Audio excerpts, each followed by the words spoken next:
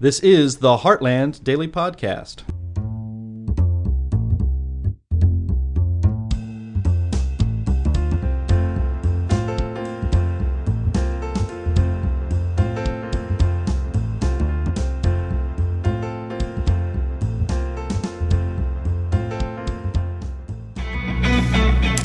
So is there anybody out there who's allowed to be wrong more often than climate change hysterics? I'm going to, since it's been going on for I don't know how long. They were predicting a new ice age 50 years ago.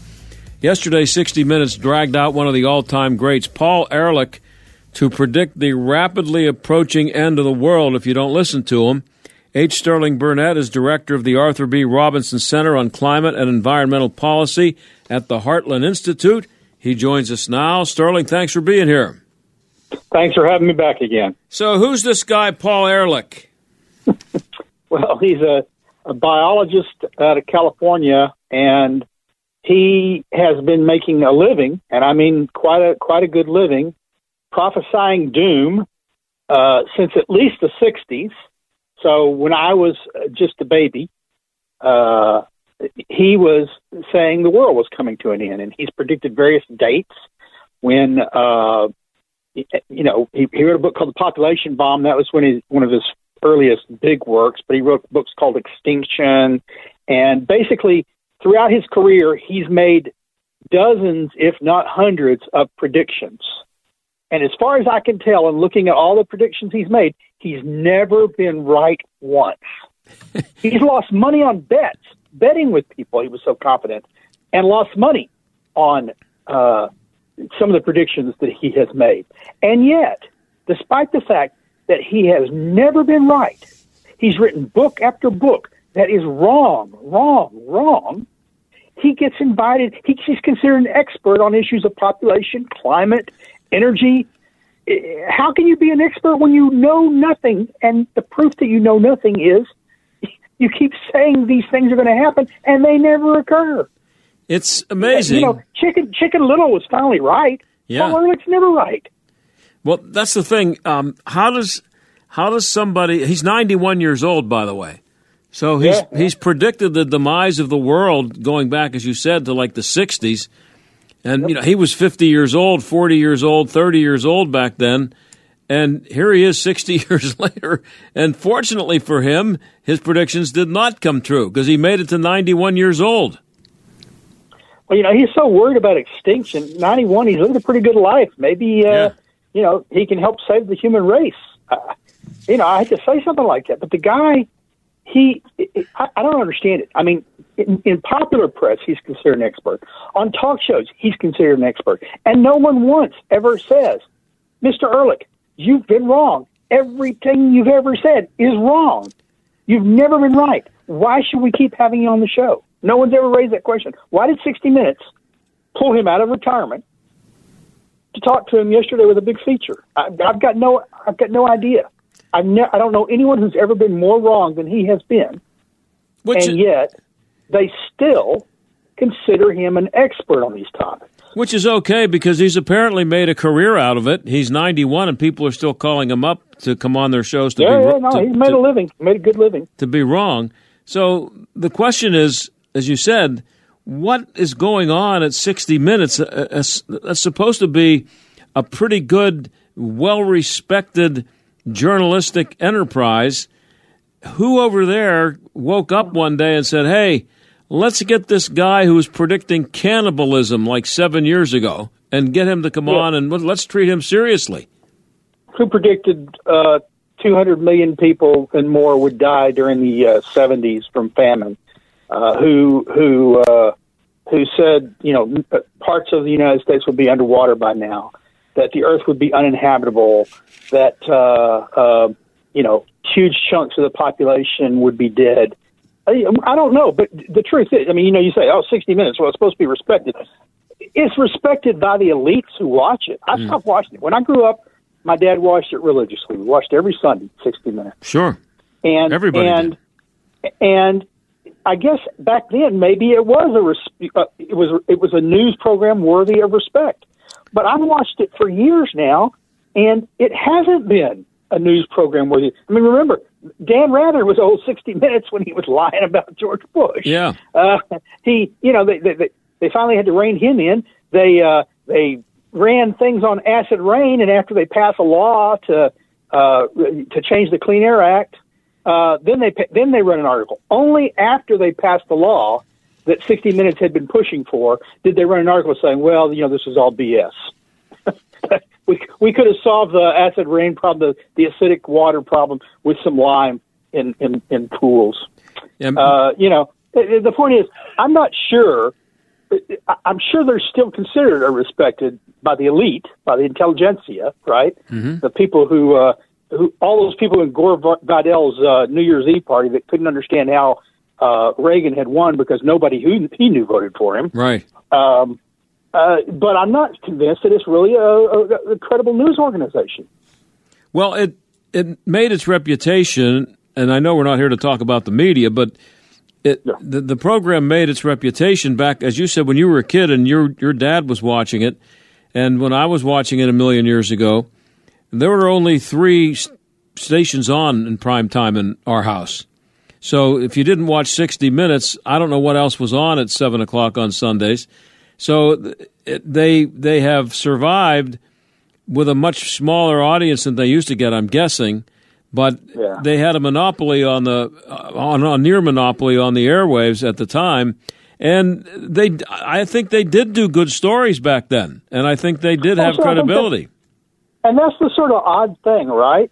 Is that when they actually had a monopoly and they could do whatever they wanted, they actually acted as journalists and did investigation. Right. Now that they don't have a monopoly and they have to compete with other so-called news organizations, rather than burnishing their reputation, rather than saying, here's the place you can come to if you really want the facts and not the fantasy, not the fabulism, come to 60 Minutes and get facts. No, they've become just one more show with talking heads making wrong predictions. And as I said, back in 2014, this guy, Paul Ehrlich, was predicting that we'd soon be eating dead humans. He said, I think something like, in a few years, it won't be considered bad form to say you're going to eat some dead humans. So, is there any? Well, all he was doing there was doing a riff on fiction, right? Right. Soylent Green. Right. He was just doing something. But what's scary with New York now becoming the 8th state to allow it. In one sense, we might be eating humans pretty soon because we're composting humans in 8 states. Yep. And that compost is going into vegetables. Coming to a supermarket near you. Food grown on dead people. I'm not sure. And you're not kidding. It was it New York? You said it just passed that law. Yeah. New York the governor just signed the law. That's making it the 8th state that allows the composting of human beings for mulch. I think I read part of that. So when you die, they don't just bury your body in the ground and then let it decay and become whatever it's supposed to become. They put you in. It's kind of like being cremated, only you're not cremated. You're just composted somehow in a big box, and then they spread it around like fertilizer. Yeah. That's it. They put you in a box with garbage and food garbage and waste and peelings of fruits and even small bits of plastic, and it gets very hot and humid and breaks it down real quick, and then you can go out and grow not just your roses, but I would suppose your peppers and tomatoes. Yeah, nice. With your aunt, it doesn't sound like a good idea to me, but evidently the people of New York and California and Washington State and Oregon and a couple others think that eating granny is a good idea. Is there any other area of science? So maybe I have to apologize to Ehrlich. Maybe he got one right. Yeah. Is there any area of science, and we're talking to Sterling Burnett, he's a director of the Center on Climate and Environmental Policy at the Heartland Institute. Is there any area of science that gets this much leeway, that is able to be wrong? I keep a thing handy in my notes section of my computer that was written a couple of years ago And it's the 50-year record of the climate doom predictions, and how many of them have been wrong, going all the way back to back in 1970 when they were predicting another ice age.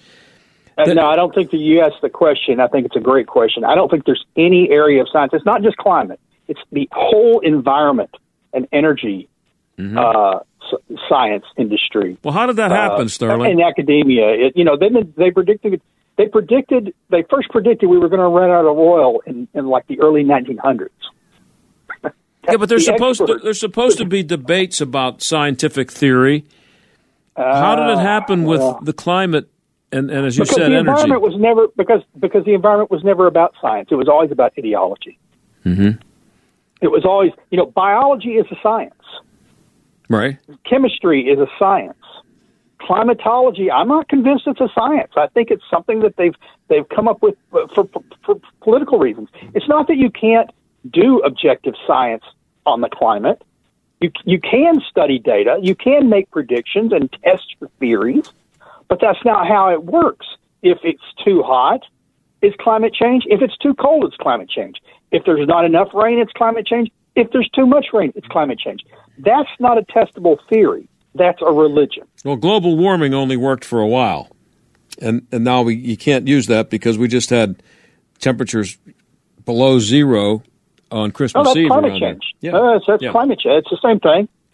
It's somehow the warming of the globe has caused it to get colder and that caused the polar vortex to become more frequent and powerful, despite the fact, and this is the problem, it's despite the fact that the data doesn't show that it has become more powerful or frequent. That's the thing, is they don't rely on data in climate science. They eschew data. Models are everything.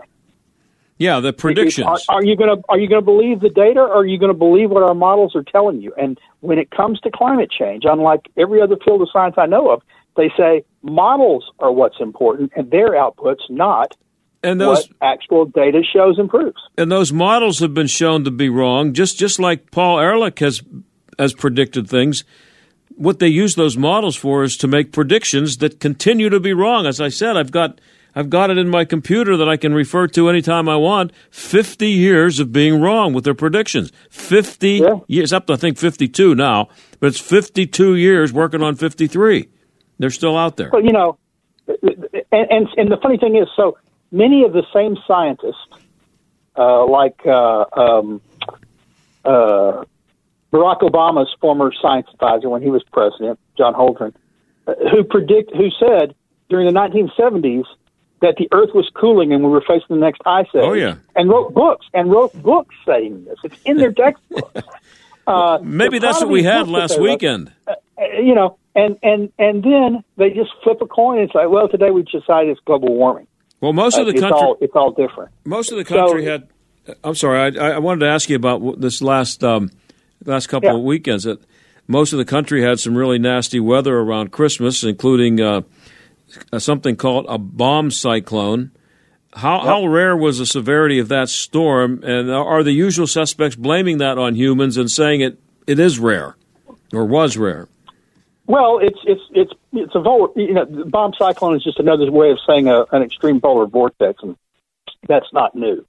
It was first described back in the 1950s, but it's been around since then. So it was around before then, but it wasn't described in science literature until then. And so that's 70 years, right? And but they are still blaming it on climate change. Somehow a warming world makes it colder and snowier, despite the fact that the data doesn't show it's getting colder and snowier. It's called weather, folks. We've had it for time immemorial, and we'll have it until time ends.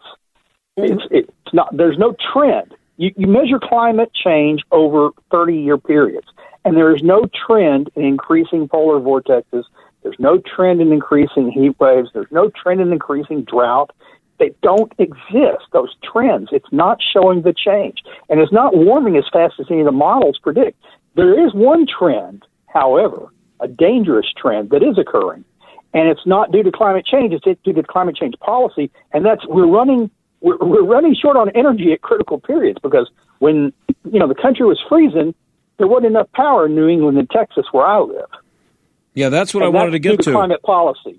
And that's due to climate policy. Was green energy of any help to anybody, or did it make things worse during the recent cold spell the country just went through? Despite the fact that wind power accounts for nameplate capacity, over 20% of the power in Texas now, was providing about 3% of the power during the peak demand. And why? During the cold spell. Well, it turns out that when turbines get ice on them, they don't turn. You don't want them to turn because you don't want them slinging ice hundreds of yards onto highways. Oh, okay. Big spears. You know what icicles are like on your house, and they can be dangerous. They can fall off. Well, imagine a turbine, ice forming on. The wind doesn't blow. Icy rain comes down, freezes to your turbine, and then suddenly the wind picks back up, and that thing starts spinning. You don't want that. And it's shooting bullets, ice bullets. It's shooting ice bullets. And your solar. Oh well, we got solar. Texas is sunny. Texas is largely sunny. But when it's at night and the ice and the snow fall, and it covers your solar panels, and you wake up the next morning and you're not getting power. So the point is, we created a power system that wasn't dependent on the weather. You would have outages sometimes during emergencies. You'd have a lightning strike or a tornado come through. That's one thing. Mm-hmm. But here we've taken a power system designed by engineers and replacing it with one designed by politicians who are not engineers, based on praying to the gods that the wind blows and the sun shines. We're going back to the old power system, which was we appeal to the gods and say, please let the sun shine so I will have my electricity, as opposed to, well, I got a coal cart here shoveling coal into the power plant, so I know I'm going to have electricity. Yeah, I saw a picture on Twitter. It was a train, carloads of coal, and it said, on its power for electric cars. It said fuel for that's what it is, right? Yeah. And I've seen the cartoons where the guy is his car ran out of charge, and so they're charging it with a portable generator run on diesel. You're cutting emissions there. I'm telling you, it's madness to take a well-functioning power system that's not dependent on the weather and to make it specifically, depend on whether the weather conditions being just right. We're creating a Goldilocks power system. It has to be just right. Well, I can't let you go. This is Sterling Burnett, and he's director of the Center on Climate and Environmental Policy at the Heartland Institute. We're talking about credible sources of news and analysis. In the New York Times, did you see the essay by somebody named Mara Altman, who says short people are better for the planet because they eat less and require less space? She says it would be a good idea to search for a short mate so that your kids won't be too tall and ruin the planet. And that was a serious essay, I think, this weekend in the New York Times. Well, there was a movie out a few years ago where I think Matt Damon was in it, where they could shrink you and you'd live a life of luxury as a very, very small person. I remember that. A house. Yeah. And you'd be wealthy beyond your wildest dreams. Right. All you had to be was very, very small, and so, look, these are the same people that think it's okay that it's good to eat people because it's good for the climate. Short people. So basically, what she's doing to, I believe, what someone described to me, is she's doing to her children is she's not feeding them all sorts of stuff. No. She's 5'6". She referred to in the story. There's a guy out there who's been pushing this for a long time, and I think it's he who does not serve his kids dairy and some other stuff because he's hoping to stunt their growth because it'll be better for the planet. Now, not that long ago, I'd say 30 years ago, that would be considered child abuse, and maybe his children would be taken from him. Right? Mm-hmm. Right. Now, basically, what he's prescribing and what she's prescribing is the North Korean diet. Do you want to know why North Koreans are relatively small and stunted? Because they're now malnourished. Right. Well, go to the wonderful Aztec and Mayan temples down in Mexico, and see what the entranceways are like for those people. Yeah, they were very, very short because they had poor diets. Mm-hmm. Well, I tell you, a doctor is not recommending these things. crazy people who are more concerned about climate than their children's health right. are recommending. And as my dad used to say, Sterling, and I'm out of time here, is that someone's going to come and put a net over him, this guy who's pushing this stuff. And there are plenty of them out there who need it. I wish, but now I think they're being invited to the halls of Congress to tell us how to live. Hey, Sterling, always good to have you on. I'm sure we'll talk soon. Thanks. Take care. Okay, that's Sterling Burnett of the Heartland Institute. We'll be right back.